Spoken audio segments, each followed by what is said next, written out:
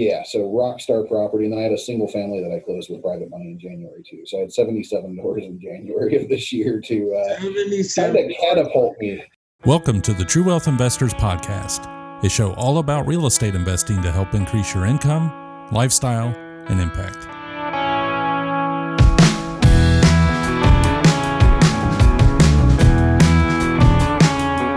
Hello, this is Chad Harris, your host. The personal trivia for today is that I find myself more and more talking about our life in Africa and am working to go back for a visit. All right, welcome everybody. On this week's episode, I am very excited to have a special guest, CJ Estelle, a real estate investor from the Lancaster area outside Columbus.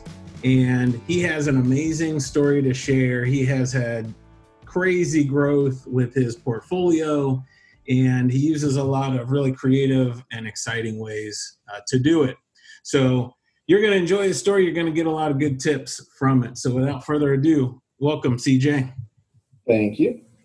Hey, glad to have you on. So I have bumped into you, well, I've seen you online. We bumped into each other at OREA, right? And then, so there's been different interactions here in probably the last 3/4 of a year or so. So I've heard pieces of your story in big chunks, but for everybody else, really, what is your story? How'd you get involved in real estate? What was that beginning? Before we get into the big growth, what was the beginning? Yeah, so I actually ran a small IT consulting business years ago, and started it before I really had studied much about business or knew much about business process, and did all right for myself, but I was set up to where I had to go out and basically do what I call slay a dragon. If I didn't go out and make sales, I didn't have any recurring revenue. So I had to go out and make those sales to be able to have the funds coming in to do what I needed. And I found myself in a pattern of sell, work, sell, work. And when the '08 crash hit, some of my bigger customers ended up going out of business. And as I'd lost that income, without the recurring revenue, without some of those funds coming in, I really started to reflect on business and some of the processes and what it took to run a successful business, and realized I had not set my business up from day one to be successful. So I actually left the IT consulting business of my own business and joined the corporate world for a while to kind of get back on my feet. I was on the verge of bankruptcy. This was about 10 years ago. And the corporate world really helped me stabilize things, get back to where I needed to be financially. But I've always had this entrepreneurial spirit. And as I started to learn a little bit more about real estate, the recurring revenue was really, really attractive. I've always told myself I'd never do another business that didn't have recurring revenue. And real estate was just a really great fit. That's kind of what drove me to get into it. I guess the other thing that really drove me, the corporate world, like I said, it really helped me get back on my feet. It set me back up to be able to comfortably retire around the age of 65. And that's not what I want in my life. I don't want to be the old guy that, I finally got done working. Now I can enjoy my golden years in a state that I'm not able to enjoy them. So really wanted to accelerate that financial independence, and real estate kind of checked off that as an investment strategy as well. So a lot of forces kind of driving me to it. I've got a little bit of a background in construction as well. Done a lot of DIY type stuff. My dad was a handyman on the side as I was growing up, so got to see and absorb some things that way, and kind of helped me as I look at different strategies of buying up distressed properties or things like that, being able to more accurately estimate repairs and things like that. So it was a good way to figure out the numbers and be able to jump into real estate. Were you reading books, or how were you doing your research or toying with the ideas? So I did a little bit of reading, not so much on the book side of things. I'm an avid blog type reader, so a lot of my education comes in shorter bursts. And then I try to surround myself with good people. Honestly, my first investment property I bought before I was married. It was supposed to be a flip, and I apologize for the background noise here on the street level. But it was supposed to be a flip. I bought the worst house in the best neighborhood. I read that's what you should be doing. And bought a 5-bedroom house for about $115,000. The neighborhood was mostly in the 180 to 200,000 range. All cosmetic stuff, and thought I'd be able to put $15,000-$20,000 into the house and do really well on it. And while I was living there doing that house hack, met my wife and kids, and the home became less of an investment, more of a home. Yeah. So we ended up doing all right on it. We lived there for a few years, but the wife wanted an in-ground pool and things of that nature. So, our rehab kind of went out the window, and we had a few things that I probably wouldn't have put into a flip otherwise. Yeah, that happens. It does, and I don't regret any of it. But so that was kind of my first attempt, and was a little deflated. Didn't do terribly great on it. Basically lived for free for 6 years by the time I ended up selling it, and we weren't 100% finished with everything either. But I didn't really make much on it. Just kind of lived for free for about 6 years. So still had some equity. Was able to roll that into a new property when we moved, and from there we lived at the new house for about a year and kind of talked to the wife. We had a personal savings goal in our retirement accounts and stuff. And I said, honey, we're on track to retire when most people do, but it's not going to get us where we need to be. Let's try to jump back into real estate investing. And honestly, my first house I bought, and I don't necessarily recommend people do the exact approach I did, but I did not learn nearly as much as I should have. My first house, it ended up being an all right investment, but not because of my own due diligence. It was a $100,000 house. I put in an offer. They gave back a thing saying, hey, there's renters in there paying $750 a month. I was like, cool, that's more than I was going to charge. My mortgage is only going to be this much, right? And so clearly had absolutely no idea how to crunch numbers or anything else. Ended up taking on those tenants, and the people were selling it because those tenants weren't paying their bills. So I ended up having to go through an eviction. They trashed the house on the way out, so I had to go through a pretty extensive repair. So I got my feet wet real early in the process. And like I said, it's a good investment now. I got everything fixed up. It now rents for $1,250 a month. So it is a good area, a good house. Probably wouldn't have been knowing what I know now, I probably wouldn't have bought it with the amount of work that it took to get it to a good spot. But the amount of learning that I gained from that was absolutely amazing. And I quickly, after I purchased that, bought a second property. And it was after the second property, as I was getting into my third property, where I started attending user groups and found people to kind of mentor me and teach me how to crunch numbers, teach me the things I didn't know, just immerse myself around people that were doing it as much as possible, started attending as many different things as I could. And that's where most of the educations really come from, is trying to surround myself around people that do it. That's sure. So when you were, going to these groups in the beginning and you had few houses, did you find a bunch of resistance from other investors not wanting to share their information, or was everybody fairly open? What was the room like? So I found that at least down here in Lancaster, I can't speak too much to other areas. The areas I've been to outside of Lancaster have mostly been the same. Most of the investors I talk to are really open about what their strategies have been, really encouraging. There are plenty of deals to go around. I mean, they're not going to share their private lender list per se, but they're all about helping educate you and teach you. I haven't had anybody really push back from an investor side of things, but there's a lot of naysayers out there that, why are you doing this? You've got a good job. What's the point of this? Why are you putting in all this extra time? You should be spending it with your family. And I'm kind of looking at it as this is an investment for me to spend time with my family. And if I can do this over the next couple of years, that's going to get me set up to a point where I've got a lot more ability to spend time with my girls as they grow up. So still get some pushback from family, friends, as they see me putting a lot of time into a day job and a side gig. But the investors are not the people that push back. That's sure.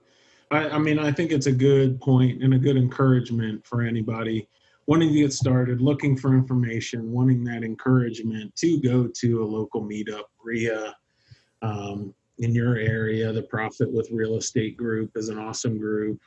And I mean, in my experience, by far, people are much more open and willing to share than they are critical or closed-minded with their ideas. So I've had the same experience. With people telling you you're working too hard or you're sacrificing too much, are there points along the way that you started to believe maybe they were right, or have you been able to always just push them aside? Because I think that's natural when you're doing something different than the bulk of people. You get that resistance or pushback. What's been your experience? So for me, it all comes down to goal setting and working towards your goals. As long as you know what you're working towards and you step back and evaluate your process and your progress towards those goals, that's the most important thing. You're always going to have people that think you should be doing something different. And frankly, I solicit as much advice as I can from as many different sources. I don't want an echo chamber. I want to hear people tell me why I should be doing it differently so that I can really sit there and think on that type of thing. And for me, having that goal, knowing, okay, I want to leave my day job by this particular date. I want to have this much in passive income. Once I get past that, my goal is to, start to travel this many times per year. I lay those things out, and it reminds me what I'm working for. So, it is a sacrifice when my wife calls and says, Jalen's on the phone. She wants to tell you hi and whatnot. It's hard to not be at the house, but as long as you're achieving progress towards those goals and you know what they are, I think that really helps you get through it. And if you're not getting to where you need to be, then you need to reevaluate your goals and your process and figure out what needs to change. But at least tracking it is where you have to start. That's awesome. I think, a lot of times people who are working a day job and they're equating time with money, they don't realize that when you're putting in that extra time in real estate, it's no longer the money that you're making is no longer related to your time. Every house that you finish, when you're still working on the next house, it's the first house is providing you money. When you're working on the 20th house, those first 19 are providing you money. And they don't really understand the exponential nature of it. So they don't see that not that many years down the road, you don't have to work near as much as even they are, or a full-time job. Yeah. And I'm 30, going to be 38 here soon. And most of the real estate that I have at this point is in commercial notes, and they're 20-year notes. And I look at the amount of principal that I've got going towards things, and my tenants are paying more principal than I could ever put into my 401k at my day job. So it's really interesting to not only look at the cash flow, but to look at the appreciation in the properties, to look at the principal pay down that you get, and the tax advantages that you get with everything too. So, while I'm in my day job, it's really fun to look at those numbers, but ultimately when I want to leave the day job, the cash flow is the thing that matters the most. So it's a different perspective when you're looking at it, as an investment. And there's nothing wrong with that. If you want to keep a day job and say, hey, I just want to build this up on the side, you can take deals that somebody who's doing this full time wouldn't be able to take. And there's nothing wrong with that. Right. Just it may not have the cash flow. It's still going to be a great investment over time. Yeah. So. And people need to realize that if they have to put in a bunch of extra hours early on, they won't always have to. That eventually they'll get away from that. So. Yeah, and that is one of the things. I do work a lot in my real estate, but one of the things that I learned from my IT consulting business, as I really started to study, business processes, you have to be able to pay yourself to do things. So I kind of looked when I first started on my third house was my first rehab property.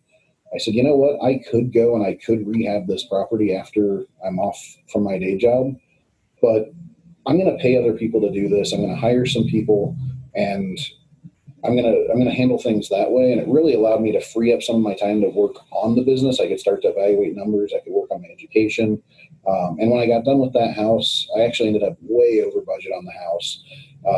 But I was able to step back, and had I done that work myself, it would have probably taken me about 6 months longer to get the rehab done, because I wouldn't have had the amount of time to put into it.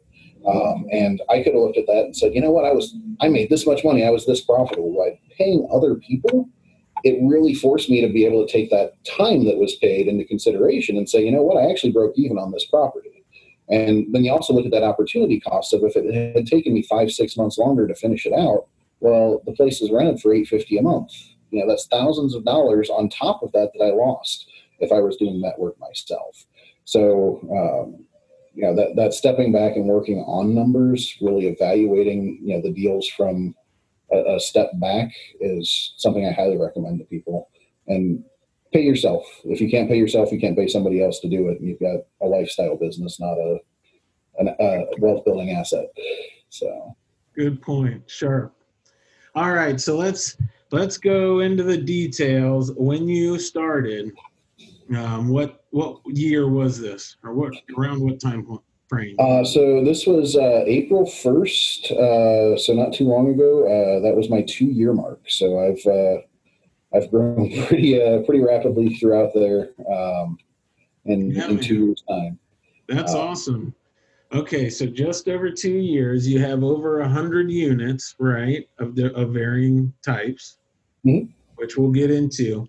But how did you, if we're talking in a 2-year time frame, and when you talk about starting 2 years ago, it sounds like 2 years and 100 doors is not a typical growth sequence, right? But when you tell your story and you say, I bought this one house, and then we had hassles with the residents, and then I bought another house, and then eventually I bought a third house. That sounds like a typical sequence. So how did it go from, the normal buy a house and a month or 2 months later buy another house to this crazy growth? Yeah, so the first 2 houses that I bought, I have grown highly leveraged for starters, and I want to kind of call out to anybody who might be listening to this. Make sure to understand your own risk tolerance. A lot of people probably don't want to do what I did, and that's perfectly fine. But my first house, I used money off of my HELOC for the money down of my primary residence, and that went well. Just for anybody not familiar with it. Yeah, so typically when you buy a house, you're going to have a little bit of money that you put down onto the property, and then you're going to have a little bit of principal pay down. So on my own personal residence, when I put money down on the property, and then I had done a handful of repairs to my own property, which caused the value to go up. So I was able to get basically a bank's line of credit with my house securing that, the amount above my note. So if I owed $200,000 on a $300,000 house, some banks will let you do on your primary residence 80, 85, 90, 95. Some banks will even let you do 100% of that equity. So in that particular instance, if you can get a bank that'll give you up to 100% of your equity, you can get a $100,000 line of credit in the form of a home equity line of credit. Sure. So I was able to use money, basically equity in my house, to put that down towards the first property. And after I closed on it, while I was actually in the process of going through the loan, I've got pretty decent IT day job. And I'd found a duplex before I was even closed on the other house. And I asked the lender, so what would it look like if I wanted to get this other house? He's like, well, let's get this loan closed first. But your income looks good. So if you've got the money down, we can get that closed without any issue. So bought the first house, and then immediately got ready. And the following month, bought the duplex. And I used for the money down on that. I had a Roth IRA that I'd had for a while that I'd contributed to pretty regularly. And with Roth funds, I think it's after 5 years you're allowed to touch the money. Talk to a financial planner, accountant. But with Roth IRAs, you've already paid the taxes on the money, so you can take out your own contributions without any penalties. So I took out money from a Roth IRA that I had to put money down towards the second house. So the first house, even though it was secured against my primary residence, I still borrowed 100% of the money, right? 80% from the bank, 20% from my house, basically. Yeah. The second house, I went ahead and borrowed about 20 grand or so I took as a withdrawal rather from my Roth IRA, put that down for that loan. And then I had read a lot about this BRRRR strategy where you buy distressed properties, rehab them, rent them out, refinance to get your money back, and then you repeat the process. And the goal with that strategy is ideally you want to be around 70% of the valuation of the property by the time you're all said and done. So you buy it, you fix it up, and you're at $70,000 on a $100,000 appraisal. And that allows you to give the bank the 20 or 25% down that they want. You make a little bit of money, and you get all of your money back. So I read that strategy, found a distressed property, started working on it. Like I said, I went way over budget. I even did all the due diligence on that one. I had the home inspection, whole nine. There was a spot. We knew we had to gut the bathroom. And that particular area was bricked off, so you couldn't get under the crawl space to it. And when we got the bathroom all tore open, the entire interior foundation wall was crumbling on the inside, wasn't visible from the outside. We got to jack the back half of the house up and do all kinds of work to that. So I funded that largely off of my HELOC.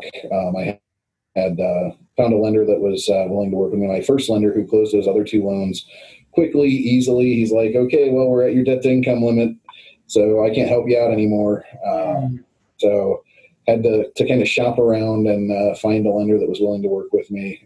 Found somebody to give me the money for the purchase minus the money down, and then did that rehab and was then looking to refinance that out. And I went so far over budget, I didn't have any equity in it to really be able to refinance. So I was just kind of stuck with my HELOC maxed out at that point, no equity in this property. And I was like, okay, well, I'm done for a while. That was a fun run. I'm going to have to wait this out. And I thought I was done with growth for a while. And it was around the third property. That was at the third property. So I had a single family, a duplex, and then another single family. And it was a couple of months later. One of the people who I had met through networking and whatnot at various meetups, he'd kind of taken me under his wing. He's the primary person who really showed me how to crunch numbers on properties and how to plan for the capital expenditures and vacancy costs and everything that really goes into it that I hadn't known to consider by just kind of jumping in the way that I had. So I'd gotten a much better education base, and he had actually gotten a handful of properties under contract together, and he wasn't able to take them all down himself. So I'd never even heard of the concept of wholesaling or anything else. And this person who's kind of my mentor mentions like, hey, I can give you a good deal on a property. And I'm sitting there like, is this good? Like, do you buy? Like, I mean, the price sounds good. What am I not understanding? Are you trying to take me for something? He really is just a great investor that, had a great deal, and he was passing it along. And so I looked at the price, I looked at the income. It was far better than any of my other three properties. And I just had to find a way to make it work. And I went to bank to bank to bank to bank. And they're like, well, you've got, a lot of credit used up here. You've got a lot of houses. We have no idea if you're going to be good at actually managing tenants. You've been doing this for all of 5 months. No. And it was just constant no. And I kept shopping, and the numbers on the property were amazing. I was getting it for, I think, $82,000, $82,500, something like that. And it pulls in $1,500 a month in rent. So, so it's almost 2%. Right? Yeah. So I ended up hearing about Visio Lending.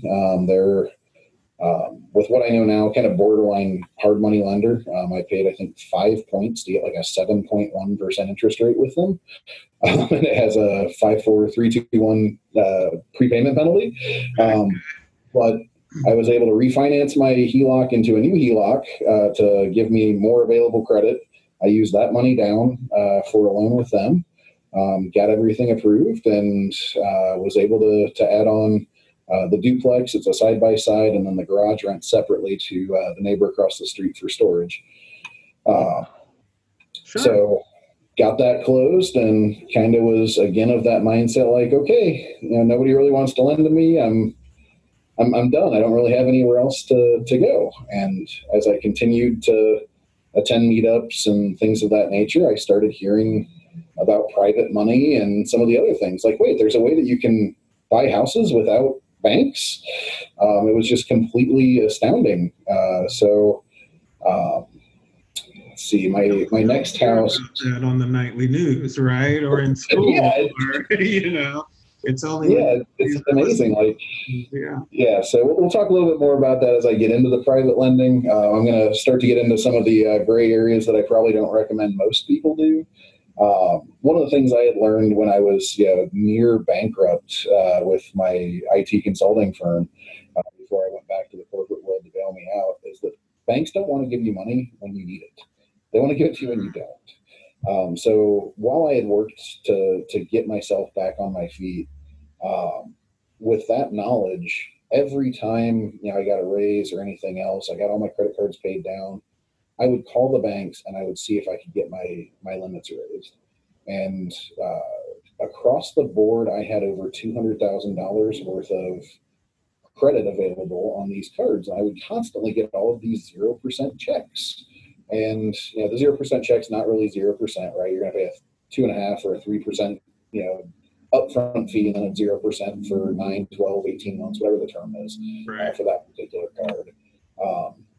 But I was in a networking group that's a business networking group, and one of the people mentioned that they had a house that they were trying to sell. They were power of attorney for the person. She'd just gotten admitted into a nursing home or long-term care facility of some sort. Was on Medicaid, and they had to get rid of her assets. And this house was in terrible shape. The lady was blind, and there had been like a house fire, and things had just gotten not repaired properly. And it struck me as somebody had taken advantage of the person who was living there, the way that some of the things were done in the house. But I was able to pick the house up for $25,000. I wrote a 0% check off of one of my credit cards to buy a house. And got that house, and it actually worked out really well because the guys that I'd hired for that third place that I fixed up, between the eviction and everything else, I was able to keep them busy. And then it's like, okay, cool. Now I've got this, place that needs all kinds of work, so I can just keep them working on it, and I'll be able to pull them off whenever I have a tenant need that comes up as I get more and more tenants. So I had a little bit of a lull in January of that year, where I didn't have much work, and I actually almost lost the guys. And they're great. The guys I've got working with me are fabulous. But got through January and picked that up, I think, in late February, early March, something like that of that year. So got them started working on that, and then had somebody else call me, actually the realtor that I've used, I've been friends with him for a long time. One of his friends called him and said, hey, my boyfriend's got this property. He wants to sell it, but he hates going through realtors. Do you know anybody who's looking to buy anything over in this part of town? And I got to talking with the guy. He got referred over to me. He's like, yeah, I just want what I got left on the loan. I've been living here for about 17 years. And, my mom passed away, and I'm inheriting her house, and my fiance has her house, and I've got this, and I just want to be done with it. I want to walk away if I can. And the house only needed about $10,000, $12,000 worth of work. Wasn't in terrible shape. Ended up picking it up for $47,000, and the appraisal came back at $84,000. So really good deal. Ended up putting that money in. If I had to guess, it would appraise probably closer to $100,000 now. So I had these 3 properties, and I found a lender that was willing to do a blanket mortgage across multiple properties. So I had that property that I wanted to buy for $47,000. I had the property I'd just bought for $25,000 on a 0% credit card. And then I had my Burr property that was an abysmal failure. That was my third property, but there was a ton of equity because I paid for it all out of my HELOC. So I found this lender that was willing to do an as-complete appraisal on the $25,000 home that I had purchased. And the as-complete came back at $92,000. They went off of the other appraisal that came back for the property I was picking up at for $47,000, and then I had all the other equity on that third property. So I was able to roll all that together into a single mortgage and walk away with over $100,000 cash. And basically I sucked all the equity out of those properties, so they're about cash flow neutral at this point. But I walked away with $100,000 that allowed me to pay a bunch of stuff off and kind of start the process over again with empty lines of credit and be able to continue to grow. So, well, it seems like that's a great way. I mean, using a HELOC, with that technique for the Burr, when you refinance, you're going to repay that off, similar to your credit card check, and they're all different short-term financing, essentially, that you refund with that portfolio loan. So that's pretty sharp. So I think I know the answer to this, but did you have it all planned out from the beginning when you bought that third house? Did you know how it would all work out with those three? My initial goal was, I think I want to be at around 50 doors by the time that I hit my 10-year mark in investing. So after year one, I was like, I think I need to shorten that. Let's do 50 doors in 5 years. And then the second year kind of started rolling around, and I realized that a door count doesn't mean anything. It really is a completely arbitrary number. What you really need to care about is what do you have in equity and what do you have in cash flow. So my goals have kind of changed away from that, because you can buy any deal you want and you can get door counts. You can be losing money, right? So you need to have a set amount that you're making per door, or you need to be looking at the actual gears that matter to get towards your goals. The next property that I bought was a 6-unit. It actually came a mastermind that I'd got invited to be a part of. One of the investors is like, I looked at this house. It was just a little too rough for what I wanted. I was like, that's right up my alley, So, and I'd just done this $100,000 cash out, paid off a lot of my own stuff. But I had to make sure to keep money back for the repairs and stuff. So I basically got the repairs for that $25,000 house funded up front. This cash out. So I had to make sure to set money back, and the house I was able to get it, the 6-unit, I was able to get it under contract for $85,000. Needed a decent amount of work. I've probably put $35,000-$40,000 into it. But got it up, got it rented. The utilities aren't fully separated. So ended up doing utilities included. It's actually worked out a lot better than I thought it would. When you look at the way that heat and everything works, you just get efficiencies, in the building there. So, and I try to limit things. I've got Nest thermostats installed, so I can make sure to limit the ranges and things like that. It's going to change the temperature too. And there's a flume water device that you can get that'll actually alert you if you've got water running for too long, or if it has any suspected leaks. So you get a toilet running or whatnot, you can automatically get an alert for that. Not theirs. But that was the first house I used private money on. Met somebody in one of the networking groups and said, hey, I've got this house. It's a great deal. Banks aren't going to really finance it the way that it is. It's got a lot of stuff wrong with it. I've got some money I can put down. What's your comfort level? How much do you have to lend? And I got somebody to lend, I think it was around $55,000, and then I covered the rest of it. And I was able to get it, fixed up, get it rented, and that one refinanced without any issues at all, to get me money back out again. So that's great. So what was that conversation like with your first private lender? It was the first time he had ever lent as well. Okay. He's familiar with real estate. He's a real estate investor himself. So he was definitely familiar with the ideas behind why you would do it and what to look for. And the numbers on the property were great. So, he didn't have any issues with it. Took plenty of pictures, walked him through it, got a hold of an attorney to draft everything up, kind of explain the process to us. Everything went really smooth with it, and talked to the attorney afterwards, and I said, so are the documents that you drew up for us, is that something that like I own, or do you have a copyright to them? Can I reuse them? And he basically said, yeah, you bought them, you can use them. So I've been able to use that as a template for most of my other loans. And I'm actually a big advocate of Legal Shield. It used to be Prepaid Legal. So I'll kind of modify that, and then I'll send it over to them for review, just to make sure that I don't have anything crazy, and that's included in a monthly membership for a really small fee. So Legal Shield is a monthly subscription, and they give you legal advice, or what exactly is that? Yeah, so full disclosure, I use it a lot, and I found out that I can make money off of it. So my wife is actually a sales rep now. So full disclosure, if you want a link, hit us up. But basically, it's a subscription-based service for an individual. It's $25 a month, and you can call a licensed attorney in your state and ask as many questions as you want for that $25 a month subscription.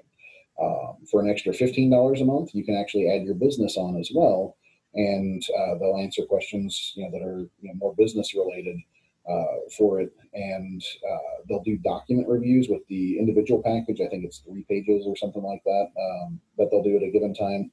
With the business writer, they'll review up to 15 pages in any given time. So you want to have an addendum to your lease, or change your lease, or do up a land contract or whatever, you can actually take a stab at it yourself, send it over to an attorney, and they're going to tell you what's wrong with it for $25 to $40 a month. Sure. So really, really great service. And then if you have anything proactive that you want to do, like, hey, I need to kick this person out of my house, I'm filing eviction, whatever, they're not going to proactively do things as part of that membership, but they'll refer you to an attorney that will service your area, and you'll get 25% off of that attorney's rates for anything that you need to do. So like when I had the legal paperwork drawn up, that's something proactive. Like they'll review paperwork, but they're not going to draw it up for me. So they referred me out to an attorney, and I got 25% off of the local rates of that attorney to get the paperwork drawn up. So highly recommended. So yeah, it sounds like a great service. So was the process difficult? You were totally new to it, and your lender was totally new to it. Was it very difficult to do? It really wasn't. There's only a couple of things that I guess 3 things that you really need. You need a promissory note that basically describes what your terms are. And then you're going to have a statutory mortgage. There's a specific Ohio Revised Code. If you're in Ohio, I'm sure it varies state to state, but there's a specific, basically a short form mortgage that's realistically, it can be as short as a page that gets filed. And then you're going to have an amortization schedule that gets referenced that you basically spell out, hey, here's how the money's going to get paid, whether it's interest only or whatnot. You're seeing the terms that are specified in your promissory note are laid out in that AM schedule. So if it's interest only for the first 6 months, and then it's amortized over 12 months or whatever, you just lay it out in that. Put it all together, get some signatures, and the title company at closing takes care of filing everything. Yeah, that's great. So yeah, it's kind of a mysterious thing, when people hear about private money and finding these mysterious private lenders. But once you go through it, it's not a real difficult process. And the private lenders are the people that you're around every day anyway. So. Yeah, and the important thing to think about with private lending, and it depends on the lender and what the lender's goals are. But for the most part, private lending does tend to be a shorter term thing. You've got a specific goal in mind. I want to acquire this property, increase its valuation. I'm going to need a second office. This is why those high-rise offices are so expensive, right? They don't have to deal with ground noise. So private lending, you just want to know what the lender's goals are. Typically, it's going to be a higher interest rate. And somebody might say, gosh, why would you pay a 8, 9, 10, maybe even 11 or 12% interest rate? And the answer is because the deal supports it. If you can get the right amounts of equity, the right amounts of cash flow, and you can refinance, but you can't buy it with traditional lending because, a hoarder's living in there, or it's in really bad repair, or whatever's going on. There's all kinds of scenarios where you're just not going to be able to buy it with traditional lender. But it's a good deal. So using that private capital or that short-term capital or that HELOC or that credit card, as long as you understand the risks, and you consider it a short-term thing that you pay back, you're going to keep yourself out of trouble. And there's definitely a place for it, and it allows you to close quickly, make basically cash offers on properties. So a lot of great things that you can do once you start to build up that private lender network. Yeah, it gives you a lot of freedom, that's for sure. And access to deals that you would never have access to otherwise. So, Yep. So when you refinance a property, is this an ongoing relationship with your lender? Do they lend to you still, or do they lend you again? So that lender, unfortunately did not. He was going to, and he had another deal by the guy who introduced me to him came up, and it was just really poor timing. Competitive times out there. Watch out. Yeah. So, but he did voice that he would be happy to lend to me again. He was happy with the process, and very receptive and amenable to doing it again if our timelines line up. And that's something you got to be. Any investor that you work with, especially on the private money side of things, they don't want to have $50,000, $60,000, $100,000, $150,000 sitting in cash not working. So, part of your strategy really should be, okay, I'm going to try to line up this refinance with, I've got another deal for you, and I'm going to present them at the same time so that you can keep recycling their money, letting them, continue to put it to work, or have that choice as to whether or not they want to continue to invest, to limit their own risk factor. Yeah, that's great. So is there a point in this where you felt like it just took off? That 6 unit was the thing that, okay, cool. I'm going really fast. I've got to get my feet kind of stable. Like there's been so many things going on. And actually, as I was searching for private lending for that 6 units, I had it under contract, no idea how I was going to close it, but I knew that it was a deal. So I was searching for my first private lender, and I drove by the building downtown, the one I'm actually sitting in right now, drove by it, and I saw that the phone number on the sign had changed out front, that, had offices available for rent or whatever it said. And I was like, I wonder if Rob still owns that building, the guy who owned it when I was there with my computer business. And so I called his cell phone number, and he picked up the phone and said, Rob, I've been getting into real estate here, and I was going to see him before I could even get any further. He's like, oh, really? You want to buy my building? Well, not why I called, but let's talk, So he had moved out of town. He'd been through, I guess, a couple of property managers, and occupancy had just fallen since he had moved out of town. And he still came back like a couple of days a week, but he moved out of state, actually. It wasn't even out of town. So occupancy had fallen pretty far in the building, and the numbers on it weren't great. So we worked out a deal where we were able to, he let me have an office in the building to be able to work from. And then I was able to, as part of our contract, work to help get our occupancy up in the building. And if I could get the numbers to where they needed to be able to get an appraisal, and get the funding and whatnot, basically it would, if the appraisal came in where it needed to be, he was willing to do a seller second for a certain amount of money. So I got it under contract, and with what he was able to do, it basically gave me the equity that I needed for the bank if the valuation of the property came back right. So I worked, and we went from right around 50% occupancy up to a little over 80% occupancy. Everything came back, and with him doing a seller second, I was actually able to walk into the building with no money out of pocket. And technically it's a 25 unit building. Some of it's like adjoining doors, and this suite's rented with that suite type of thing. So from 18 to 25 tenants typically in the building, depending on how it's broken up at any given time. But that deal, it took a lot of work to get there, and it was a lot of sweat equity that, that could have just benefited him, and I didn't get the deal closed, But I was all right with that too. I had an office to work out of for the time being, and it worked out really well for both parties. So it was kind of finding that win-win situation. He had to walk away from the deal. It just, or not from the deal, but from the building. It was just something that didn't work for him anymore. And it's a great location, and it's really helped springboard a lot of what I've got today. So that closed in January of this year. Actually, this January was absolutely amazing.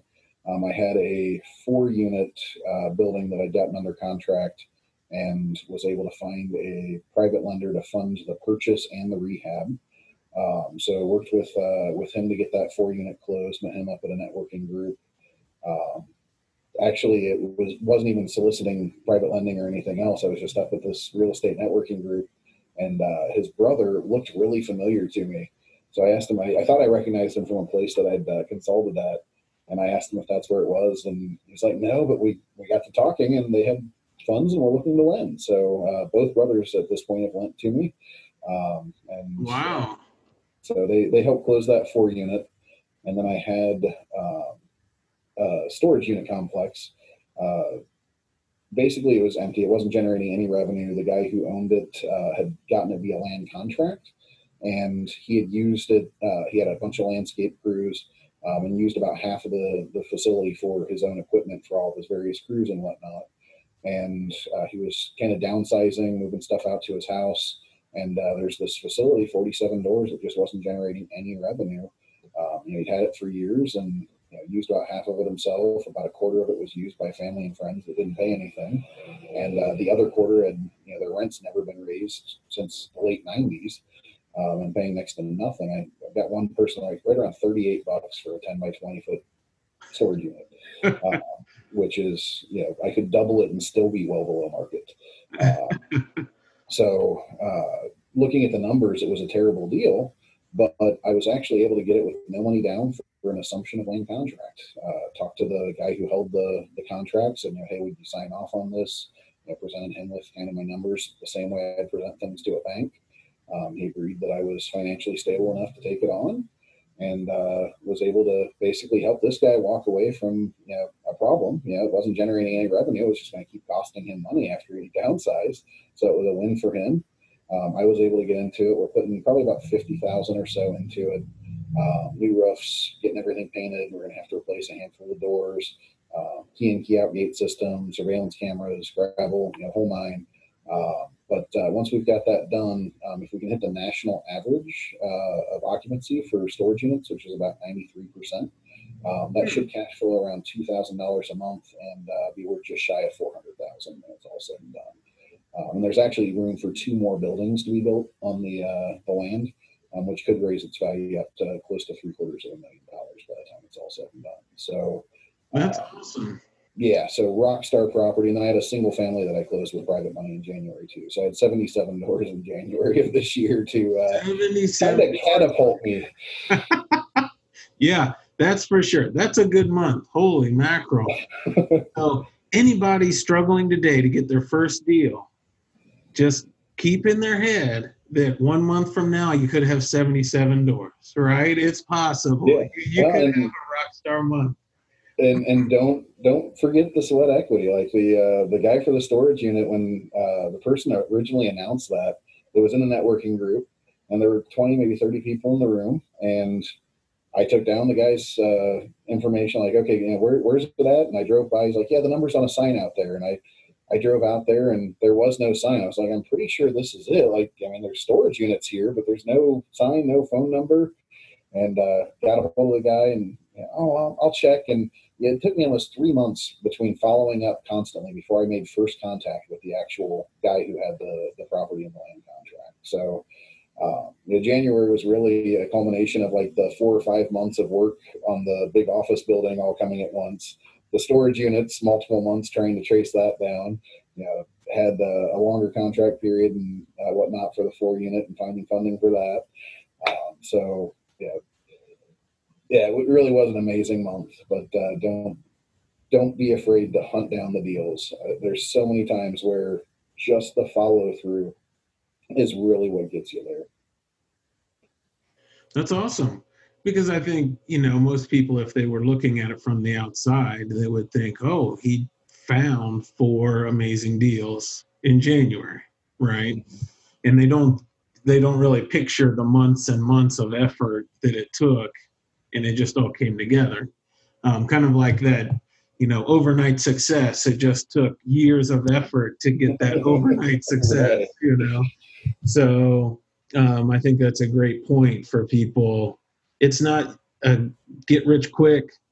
You can't do it overnight. It takes effort and a lot of sweat. Yeah, as you said, sweat equity, right? Yeah, and being able to have full-time maintenance people on payroll that are working on fixing up these other properties has been a godsend as I've grown this rapidly. Like I'm starting to evaluate the processes. Does it make sense to have full-time maintenance guys and full-time per construction guys?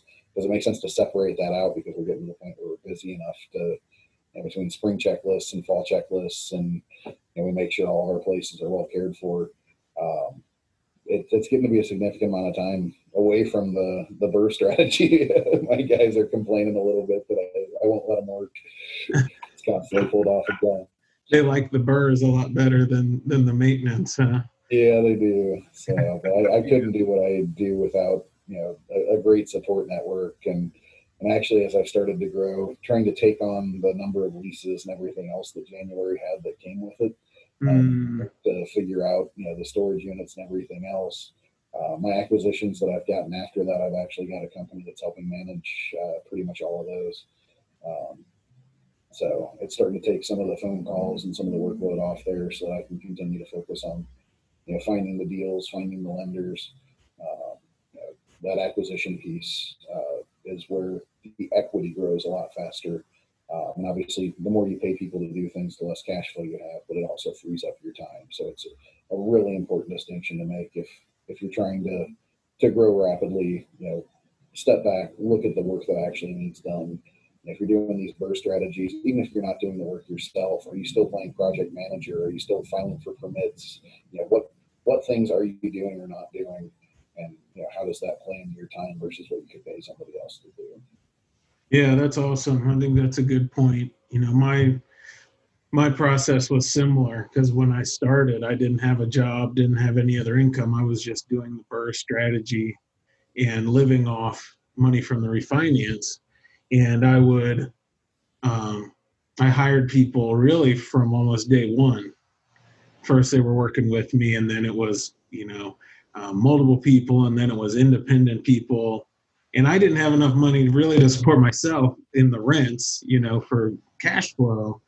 But it was more on faith that if I just churned through enough deals and kept getting the refinances, that was what would get me to success or get me to my goal.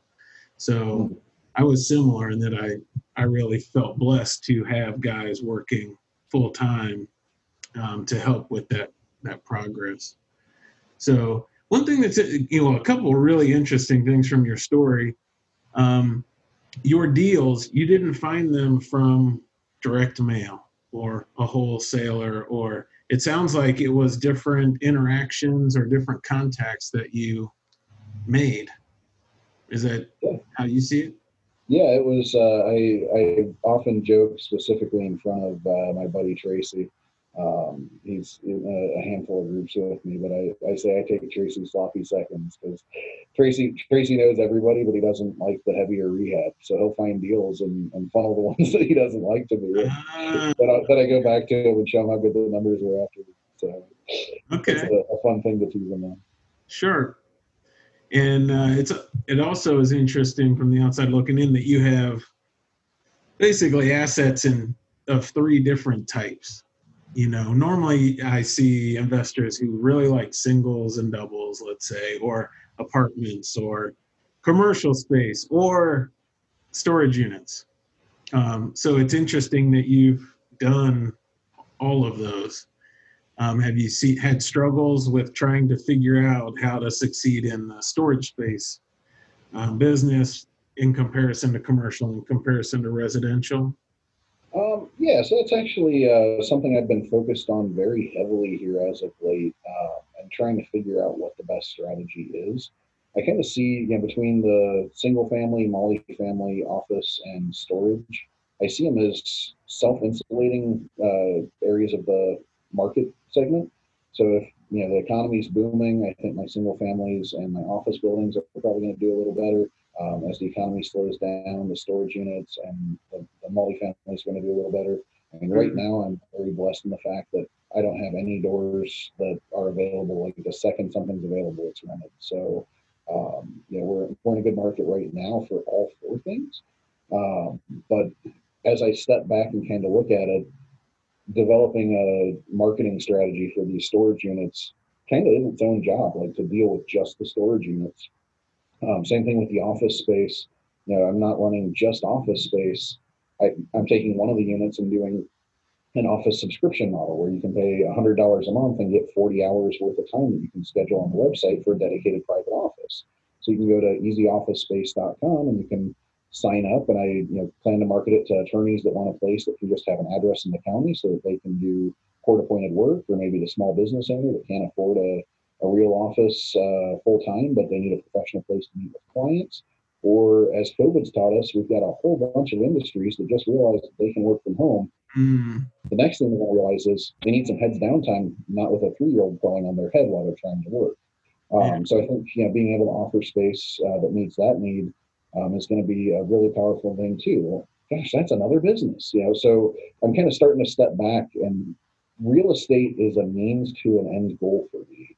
And as I start to look at what I really have, is I've got a property management business, I've got a construction company, I've got the storage units, I've got the office space, the way that it works out. So I'm trying to really abstract myself, see what I can start to delegate out, and start to work at a higher level on the multitude of businesses that I have, and let other people do some of the work down in other areas, and figure out how can I grow each of these businesses. I started talking with different business coaches and things like that to help me focus on what's important now. How do I keep the right focus when I'm dealing with as many aspects of what I'm working through? So it's definitely a work in progress right now.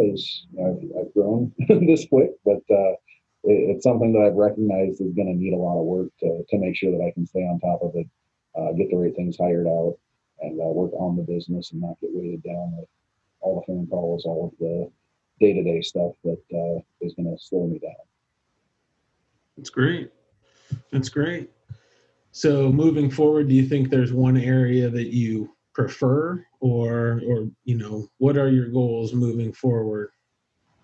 My longer-term goal, so my short-term goal is to get to the point where I can leave the day job, and then I want to continue growing at a fairly rapid rate until I can get to the point where I've got about 4 to 5 times what I need for myself. And once I get to that point, like I said, I've always had an entrepreneurial type of mindset. I've actually got a big list of ideas that I would love to build. And I've met a lot of brilliant people throughout the different areas that I've worked. I would love to have the passive income to start up a R&D type of company that says, hey, can I make X, Y, or Z?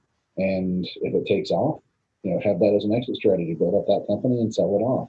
Let's try the next idea, build it up, sell it off. And if it doesn't take off, who cares? It was built with passive income. So that's kind of my longer term goal, is to get to that point.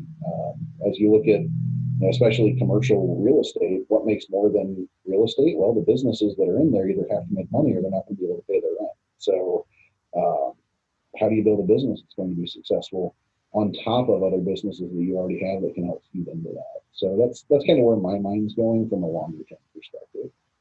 Okay, that's great. So for the person who's just getting started and they feel overwhelmed by everything, the finding deals, the numbers, the managing, all these things, what advice would you give them for getting started or taking that first step? Hands down, just do it.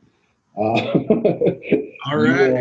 You will find out that there's a saying that if it wasn't for the last minute, I'd get nothing done at all. There's a lot of truth to that. You're going to do what you have to do. And if you buy it and you've got your own money, your own assets on the line, you're going to figure out a way to make it work. So the more education that you can have coming into it, the better. Plan to, a lot of real estate investors, myself would have been in this exact same boat had I not met the right people along the way. I didn't know to plan for a management fee. If you buy a house and it only makes money if you're managing it yourself, you just earned yourself a job. So is that what you want? It's fine if it is, but if there's no money left over after management, do you really want that dealer? Yeah, it might make sense. And maybe you're fine saying, well, I'll let somebody else manage this and I'll make my money off of the other things. But you're never going to know until you get into it. Just get into it, see what's going on. You're going to learn a lot faster that way. And, hope that a pandemic or something crazy doesn't hit in the middle of it, I guess. I don't know. That's right. I'm fairly certain that the next few months won't be as crazy as the last few. So now's a good time to start, right? Just do it. I like it. So, what I guess as a closing note, what is your big why, or what big rewards have you seen in your couple years with real estate as an encouragement? Because I know when people do get started, they're going to run into headaches and obstacles, and they're going to wonder, is it all worth it? So from your perspective, what rewards have you seen, or why is all the effort worth it? So I have, in 2 years' time, I have replaced over half of my take-home income with passive cash flow. Right now, I'm putting that 100% back into the business. So don't pretend for a second like I'm rolling in it, because I'm not. I'm very, what they call house poor. I've been able to grow a lot of assets, and frankly, the more assets you have, the faster they're going to multiply. One of the numbers I really enjoy looking at is the amount of principal pay down I get each year. I've got over $50,000 a year going towards basically a retirement account, right? You're just getting equity paid down, and it's money that you can borrow against if you had to. But it's a really fun number to watch that go up, and it far outpaces anything I was able to put towards retirement otherwise. And that's just one piece of the puzzle. So know your numbers, see how things pay down, know your goals. If you know your goals, if you want to continue working a day job, like I said, there's nothing wrong with having a property that's cash flow neutral, because you're still going to get tax benefits, you're still going to get appreciation, you're still going to get that principal pay down. But know your goals, because if you don't step back, know what you're trying to achieve, you're never going to know if you get there. So that's great. Well, CJ, how, if people want to find out more about you or get in contact with you, what's the best way for them to do that? So my company name that does the property management is UPIC2Rent. It's the letter U and the number 2. So you can send an email to info@upic2rent.com. Our phone number, if you want to call, is 740-205-8624. And that does have that annoying little PBX that sends you directly to my voicemail after hours. So leave me a message if you want to call late. And I'm in the office pretty much all the time, so I'll probably just get the email attachment and you can call back. But that's probably the best way to get a hold of me is either through email or phone, or hit up the website. You can see what we've got going on, some of the listings, things like that as they come available. Okay, great. Well, I really appreciate you taking the time, coming on, and getting to share your insights with everybody and your story. I know people are going to be inspired by it, and lots of great information to help them in their journey. So thank you again, CJ. Appreciate it. Yeah, thanks for having me. And one last little plug, if you do call that phone number, there is an option to press for prepaid legal. My wife would love it if you have, or for Legal Shield. I do highly recommend that service. I use it probably 2 to 3 times a month. So super awesome for getting questions answered, lease amendments reviewed, all kinds of stuff. They even send collection letters and stuff like that for you. So one last little plug there. All right. Annoying PDX. Sounds good. Thanks for having me. She'll be really excited for that. Yeah. Right? All right. Well, thanks again, and we'll talk to you soon. All right. Have a good one. Bye. Thanks for listening to the True Wealth Investors Podcast. Visit us at truewealthinvestors.com to find archived episodes with show notes and links mentioned in each episode. Be sure to click the subscribe button today and leave us a quick review on Apple Podcast or Spotify to share how the show is helping you along your real estate investing journey.